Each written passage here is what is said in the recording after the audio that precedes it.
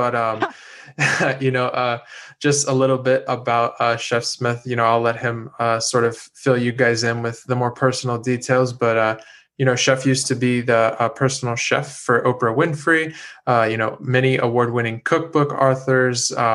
The coolest thing I thought, James Beard Humanitarian of the Year in 2007. It's a huge honor. Anything from James Beard lately is pretty coveted, but that honor in particular just shows a lot about Chef Smith's character, as well as a deep-rooted family history here in Florida. So, Chef, I'll let you kind of talk a little bit about yourself to our followers, but we really appreciate you being on the show. Well, it's truly a pleasure, and thank you, Doug. We're right here in St. Pete, Florida, one of my favorite places in Florida.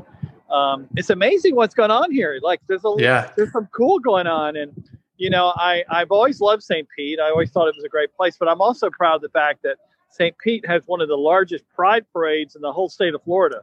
Yeah. Wherever you got gay folks, you got fun. You know what? That's very true. And this restaurant tonight is opened by a couple who I'm very proud of. And, but anyway, the restaurant business is an interesting business. My background was not in the restaurant business. I've been a chef, personal chef for a lot of interesting people.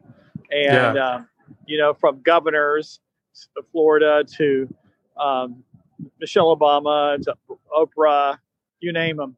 And, what I found about all of them is that people always ask me, what are they like? What are they like? Well, I think most people are all the same. They just want good food. And, right. And I think it's important that, we as chefs, everyone always wants to get to that person. And I have to tell you, as chefs, you have the tool to get to people and get what you want. You just cook for them. Right.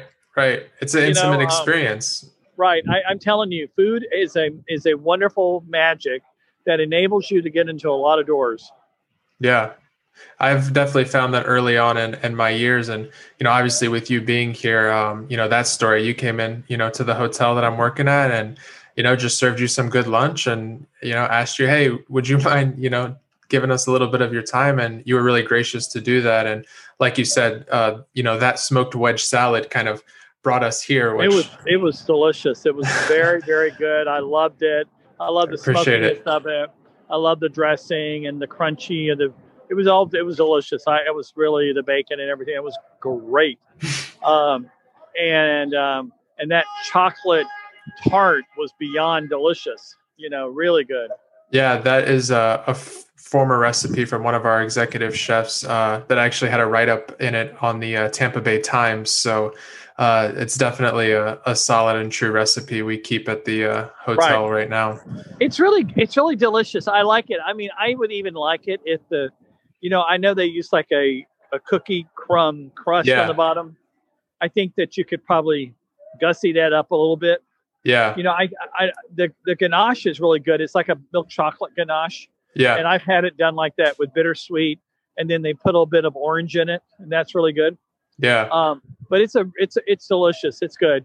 But I come from a place where, majority of the chocolate I put in my mouth was milk chocolate. So I do love milk chocolate. But anyway, it's really delicious. And I like I said, we had a great meal there last night again. And the octopus was really delicious and awesome. Really, really super. But it's good to know that St. Pete has great food, and I heard about this Nash's chicken. I want to try that out. Yeah, Nash's chicken is actually Chef Ted Dorsey. He also, with his business partner, runs the mill. They have one in Tampa and one in downtown. Right. And he actually opened up the Castile restaurant back in 2014. Really? So he has his stamped Chef Ted Dorsey. Yeah, he's a interesting fellow to talk to as well. I also want to try faux cheesy. Is that good? Faux cheesies. You got to get their purple drink if you go. It's on the beach. I haven't been there, but my old banquet chef went and he said the grilled cheeses are pretty funky. So you'll have to check it out. Well, I think it's kind of like, as I call it, I remember when I went to LA and I went to all these late night places and I always refer to it as stoner food. Exactly. Yeah. but it seemed really, really cool. Exactly. But, I do think that's what's interesting. People always say, what's the next? What's next? What's the best? I will tell you the most simpler way that you can get food out in terms of the cost of producing it, in terms of the amount of labor, this most simplistic way that you can do it is going to be what's best to do, because it's, opening restaurants that have a lot of moving parts at these times is just too expensive.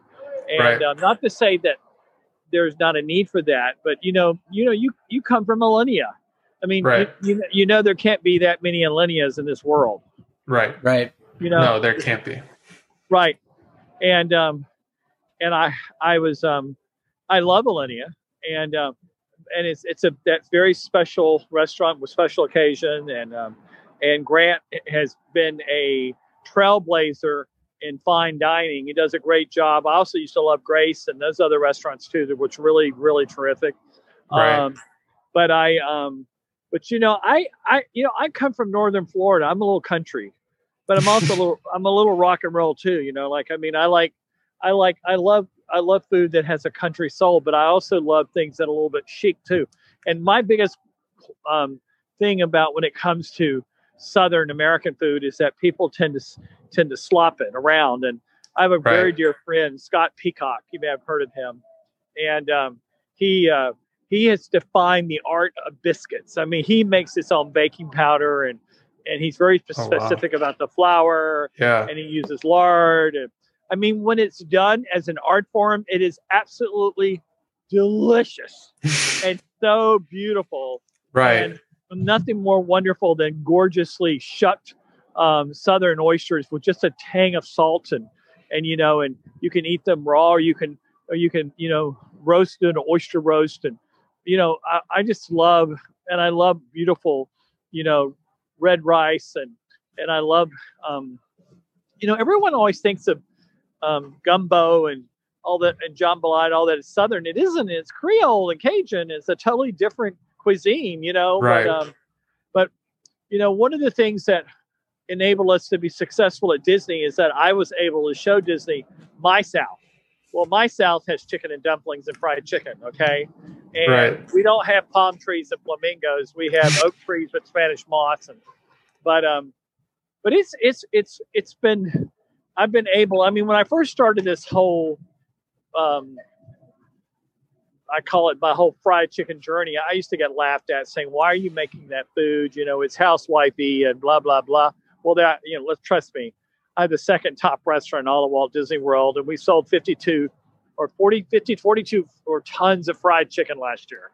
Yeah. And speaking of your, Disney journey, I learned that, like myself, you also did an internship at Disney. And so, that idea of homecoming was probably not only Disney, but also Florida in a sense as well. Right. It was an email to Bob Iger.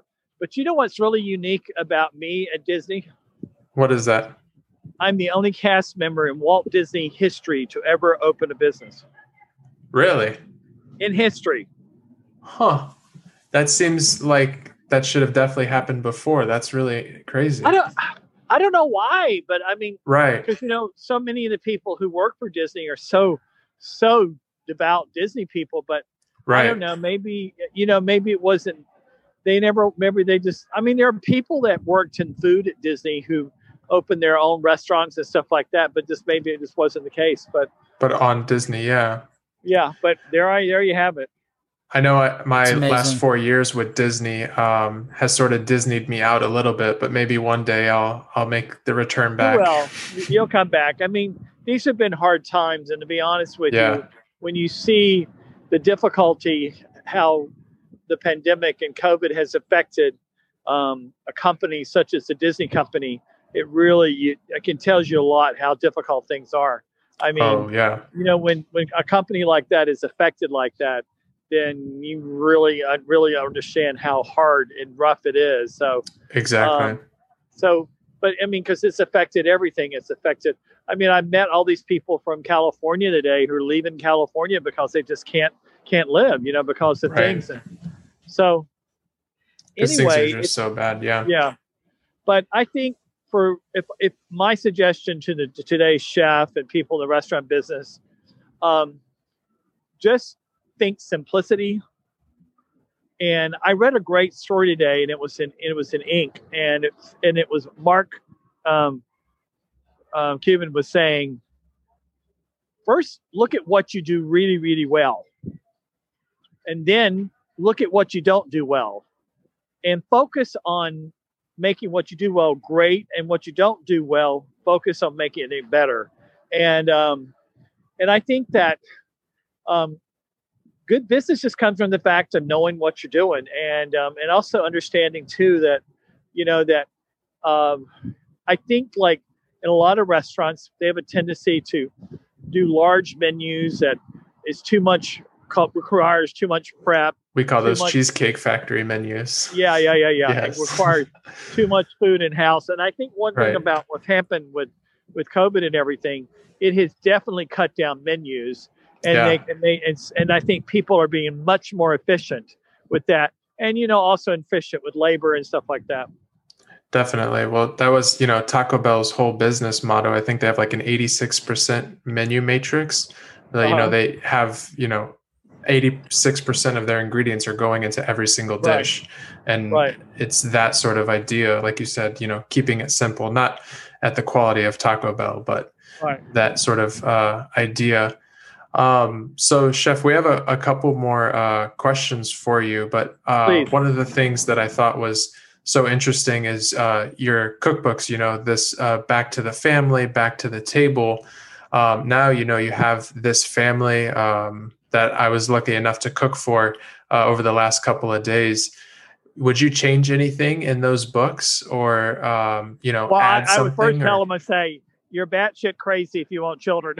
It's hard. It's tough. Yeah. I want to tell you something. I've done everything. I've opened restaurants. I've cooked for movie stars and presidents and stuff. But I have to tell you, raising children is the toughest job I've ever done in my entire life. Yeah. And you know what? They don't care that you're a celebrity chef or a top chef. They just want food. Like my kids called me tonight and said, "Poppy, we want breadsticks. When can you have them here now?" Yeah. Right. And, but they're cute. Right. But I've been, like I said, I've been very fortunate, and those books were fun, and they enable us to really teach and show people, like, most importantly, at the time I didn't have kids and stuff, but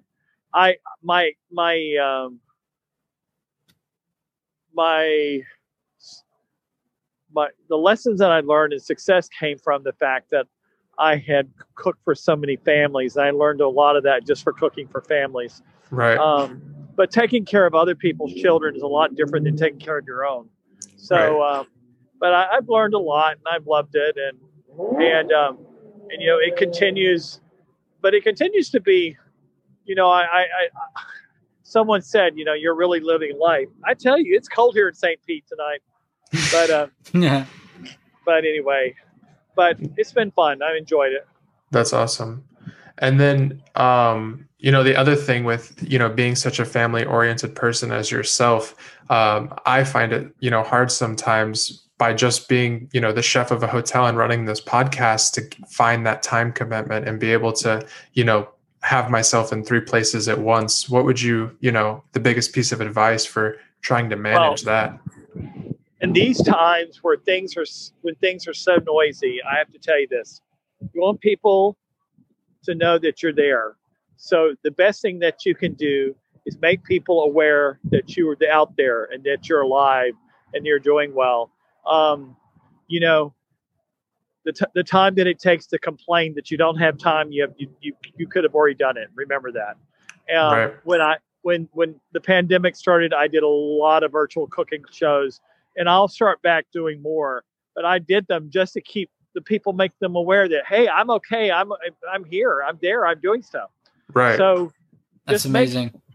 And just remember, guys, you really want to make sure that people are aware that you are still in business. You're doing things, because the world is pretty noisy. Okay.